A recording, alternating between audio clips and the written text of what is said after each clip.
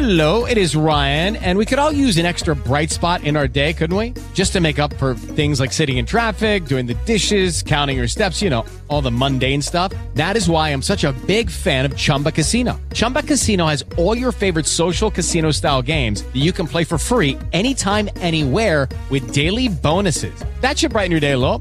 Actually, a lot. So sign up now at ChumbaCasino.com. That's ChumbaCasino.com. No purchase necessary. VGW Group. Void where prohibited by law. See terms and conditions. 18+. We made this.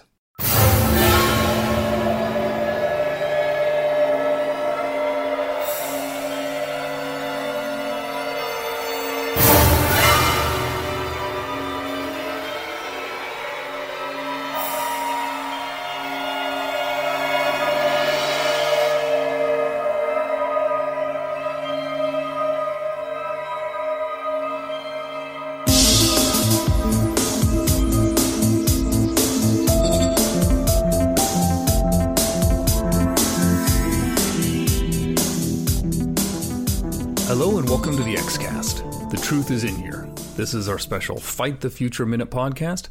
I'm Russ Hugo, and you're listening to our coverage of minute 62 of the X-Files, Fight the Future. This minute begins at 101 and then ends at 101:59, and we see the car arrive on the cliff, and they see the magical domes and descend into the desert valley. To discuss this minute, I am joined by Katie Doe. How goes life? Hi, Russ. It's pretty good. We're having a little bit of a heat wave right now, so I'm a little warm. But otherwise, it's okay. Well, I hope, do you have air conditioning? Is it pretty common over there? It is, but not in this house. So. Okay. Oh, that's unfortunate. Yeah, that's the thing is up in the Pacific Northwest, and if we get a heat wave, most restaurants don't even have air conditioning, so we're not prepared. Yeah, that's tough. We're just not. So my point is I'm very sympathetic. I think this is a trend, too, because I was listening to another X-Cast recording where I think Carl and Tony were both talking about their heat wave in Britain. So maybe in England. It's just a podcast thing. Maybe we're all recording when it's really hot. Yeah, and I got a thunderstorm this morning, which is good and ominous. It just is an exciting omen for the podcast to come. This minute here starts off with this is our attempt, because we haven't been able to talk about it, the beautiful car, the classic X-Files rental car, most likely a Lariat, I believe, pulled up with lots of dust. Somebody's going to have to wash that. Mulder and Scully exit the car, and then Scully gets a good serious look over the valley. What do you think about that initial pull in there of the exciting car revving up? We got some good music, lots of dust. Well, it's funny you mentioned the car. Like, it's a really good entrance. I remember it's actually an Oldsmobile, and they had this big tie-in with the movie because they were launching their new model. So I looked it up, and it's the Oldsmobile Intrigue. And I definitely remember, like, commercials and things, like, showing X-Files footage with, like, as an advertisement with this new car. So, like, they showed the Oldsmobile logo a little bit too much in the movie. Like, they were definitely trying to showcase this car. So they, I think they put it through its paces just to show it off. Wow. Yeah. And that also surprises me because that body, I know it's the 90s and I guess a lot of cars had that shape, but it just screams middle of the road Ford. I never would have guessed Oldsmobile. So I mean, it's kind of similar. I wouldn't run out to get nicer. one. Yeah. But if someone handed me one, I wouldn't turn it down. No, you would take it and drive it along a railroad track and out in the desert. I had no idea about the commercials having the footage. That's a fun fact. I definitely remember that, yeah. And it was like always exciting to like, oh, you might get the Oldsmobile commercial with the X-Files footage before the movie came out. Fabulous. Yeah. If you're going to have product placement, at least give us some additional benefits like that. Exactly. So, up next, after they exit the car, we get looks like there's a blue screen, and they're going to just first descend over the cliff. We get body doubles. Most likely. I was going to get your opinion on that, because just to me, the body language, especially for Anderson, seems very different. It seems like a body double. But even though the blue screen is obvious, I think it actually really helps make it punch and feel more cinematic, and that it really separates the distance of the two. I think it's a real effective shot, even if we can notice the technique used. Oh, yeah, it's definitely a blue screen. I actually didn't really notice the use of a double, so it didn't really. I would think I was more busy looking, back towards the canyon, so I wasn't really paying attention to the people, so it didn't really jump out at me. But this is actually where I'm pulling out some fun facts from the Making of the X-Files Fight the Future book by Jodie Duncan. And they actually have a lot of behind-the-scenes filming info for this scene especially. And so it's not on a soundstage. It's filmed in Soledad Canyon out in California. But it was a blue screen shot. So they hung giant screens in front of this cliff, but they weren't big enough. So they had the crew painting like extra plywood. They were painting them all blue and like trying to stick them up wherever they could to mat out this shot. So it was tricky. And they said logistics were difficult. It was, a very narrow canyon. It was hard to light. Yeah. So it sounds tricky to get the shot. And I think it works really well. It looks blue screen-ish, but I think, like you said, the cinematic scope of it, I think it works. And it's not so detailed in the background that you don't really pick it up too much. So I think it looks good. Me too. I enjoy the warmth of some of those old matte effects like that, and I think it's very successful. And the only reason I noticed the body double is when Anderson, or Scully's character, first slides down, kind of slips a little bit, then catches herself, and the body language just seemed a little bit off. So then I watched it again and I realized, both of them are obscuring their faces pretty well. I mean, okay. Mulder's body double, you can kind of see the front or the sides of his head and the hair, but otherwise it's obscured behind limbs or other things like that. And they do a good job of making it look like they're not trying to hide the actors' faces, but the actors' faces are still obscured. So it's a very successful shot if it is with body doubles. I mean, it probably is, because like the minutes later on, we'll talk about, they definitely used doubles. So it's probably that kind of a stunt shot they would use them to. The stunt, and then B, all the logistical stuff you're talking about, just not to have them wait around. Exactly. Because they're going to be so busy. Let's just move on. To the next scene, the next shot, I guess, where it shows them actually running down the last bit of the hill, which appears to actually be the real actors, because we get enough time to where they come in close to the camera, and this is sort of where the scene ends. But I think it's a good transition. And what are your thoughts?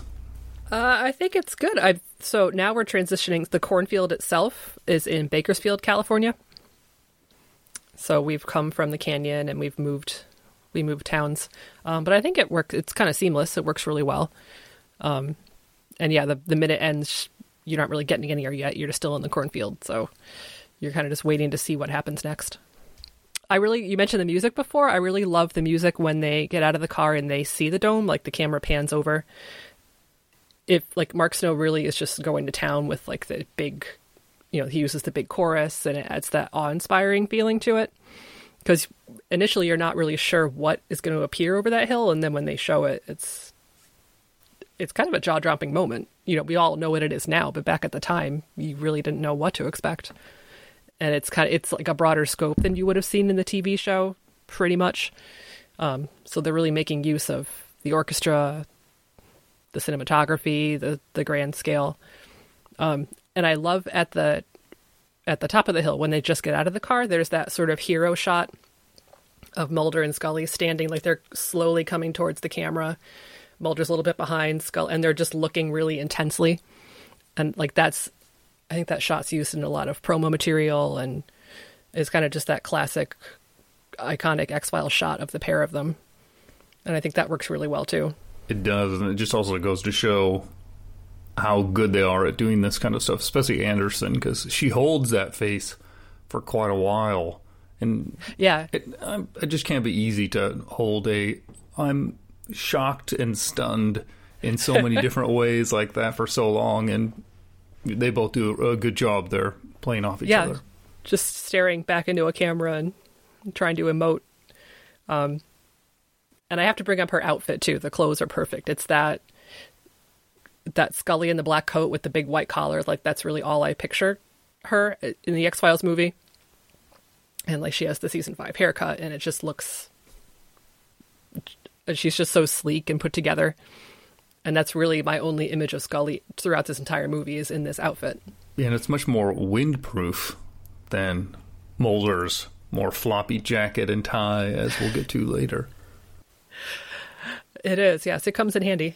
And also, Scully, whatever product she's using in her hair is also quite a bit considerable wind resistance. And I'm impressed. Yeah, probably a good mousse or a good pomade or something like that, yeah. Or I do agree, too, about Mark Snow's score here. This is, I think, where the cinematic adjustments made really kind of sell. You got the high-energy tale of the car chase as the scene begins, and then it gets into the more traditional John Williams-esque, almost Spielbergian reveal shot, the combo there, and it does work well. It complements it and gives that big drop to the viewer. It's nice. Yeah, especially the use of the vocals, too. I love when he brings in a chorus or something like that into the score, and like with the added orchestra, it just sounds really grand. Can't argue at all. Is there anything else you want to add to minute 62? I don't think so. I think it's just this is kind of starting off one of the kind of the main pieces of the entire movie. Like, this is, I think, the scene people have in their heads a lot when they think of this movie. This is such an important part, and it's so grandiose, and it's just really exciting to see it start off this way. The only thing I was going to mention is I always forget in the Matt scene, I have not noticed until this time, because I'm so busy looking at the domes, that there is the train next to the domes in the Matt painting. Because later, when they're out down on the cornfield, the train is not really shown or anything, and so the connection between the two wasn't visually obvious the first time. I mean, you figure, okay, the train's going to the domes, but I never actually made the visual connection because it's kind of dim in the lights, and you don't get a lot of time to look at it. But rewatching it this time, where you have to kind of focus for details. Oh, the train tracks go like that. Okay, and the train's sitting there. Oh, see, that I didn't really notice. I'm watching it on my TV with the DVD, and it's really, really dark. So I actually didn't pick that up. So I'll have to go back and look closer. If you look at the shot where they're climbing down, and it's with the blue screen, you'll see the train on the right side. They start going down the hill. It pans over, and then you can see the train moving on the right side a little bit. And then Scully is on the left side blocking the domes. Oh, okay. So even better that it's actually a model shot, and then it stops. And then it just kind of sits there, and there's a light blinking. So I originally thought it was part of the mat, but actually it looks like it is moving a little bit. Oh, see, I saw that light. I just didn't really put together it was the train. I think because it still was really dark. Yeah. Well, okay. We're not alone then. This makes more sense. Yeah. Terrific. Well, that wraps up magical minute 62. And until our next minute, remember, as always, trust no one. Elsewhere on We Made This. The Movie Palace. Anyway, I mean, what kind of aspects of his films do you really enjoy? Because obviously we're speaking now, decades after the fact. But, the great thing is many of his films do continue to kind of resonate and stand up tremendously well today. So, yeah, what is it you like about Hitchcock? Jeez, there's so much I like about him. Yeah. Where do I start? He's just, I think I was actually having this discussion with my mom the other day because, as I said, she's the only one who ever really wants to watch these films with me. And I said to her, I think what he was particularly great at was showing how small people's lives actually can be, like the minutiae. We played this. There is this disability advocate called Sam Bosworth, who is a really avid gamer, who does talk a lot about accessibility of games and about how people shouldn't be shamed for wanting an easy mode. Yeah. And that shouldn't be a controversial topic in the gaming community. And also how, I can't remember what the game was, but there was this, I think it was a PS2 game, was it? I can't remember. It wasn't PS2, it was PS4. But basically you had to use pedals for this driving game, and he can't do that. So they had to basically find a way to alter the game themselves. Yeah. The developers didn't think about that. The time is now. A Millennium Podcast. Rating has been for this episode, and if not, would you like to hazard a guess? I gotta admit, Kurt, that I am kind of cheating because I have the page open. I like that you're only kind of cheating. I like that it's not really cheating. Well, it wasn't intentional cheating, but now that you ask, my guess is like it's probably like an 8.9 is my guess. Yeah, would you guess around 440 people voted? Yeah, probably around there. Yeah. I tell you what, you're bang on. It is the best rated episode of Millennium. Check out all of these shows and more on the We Made This podcast network.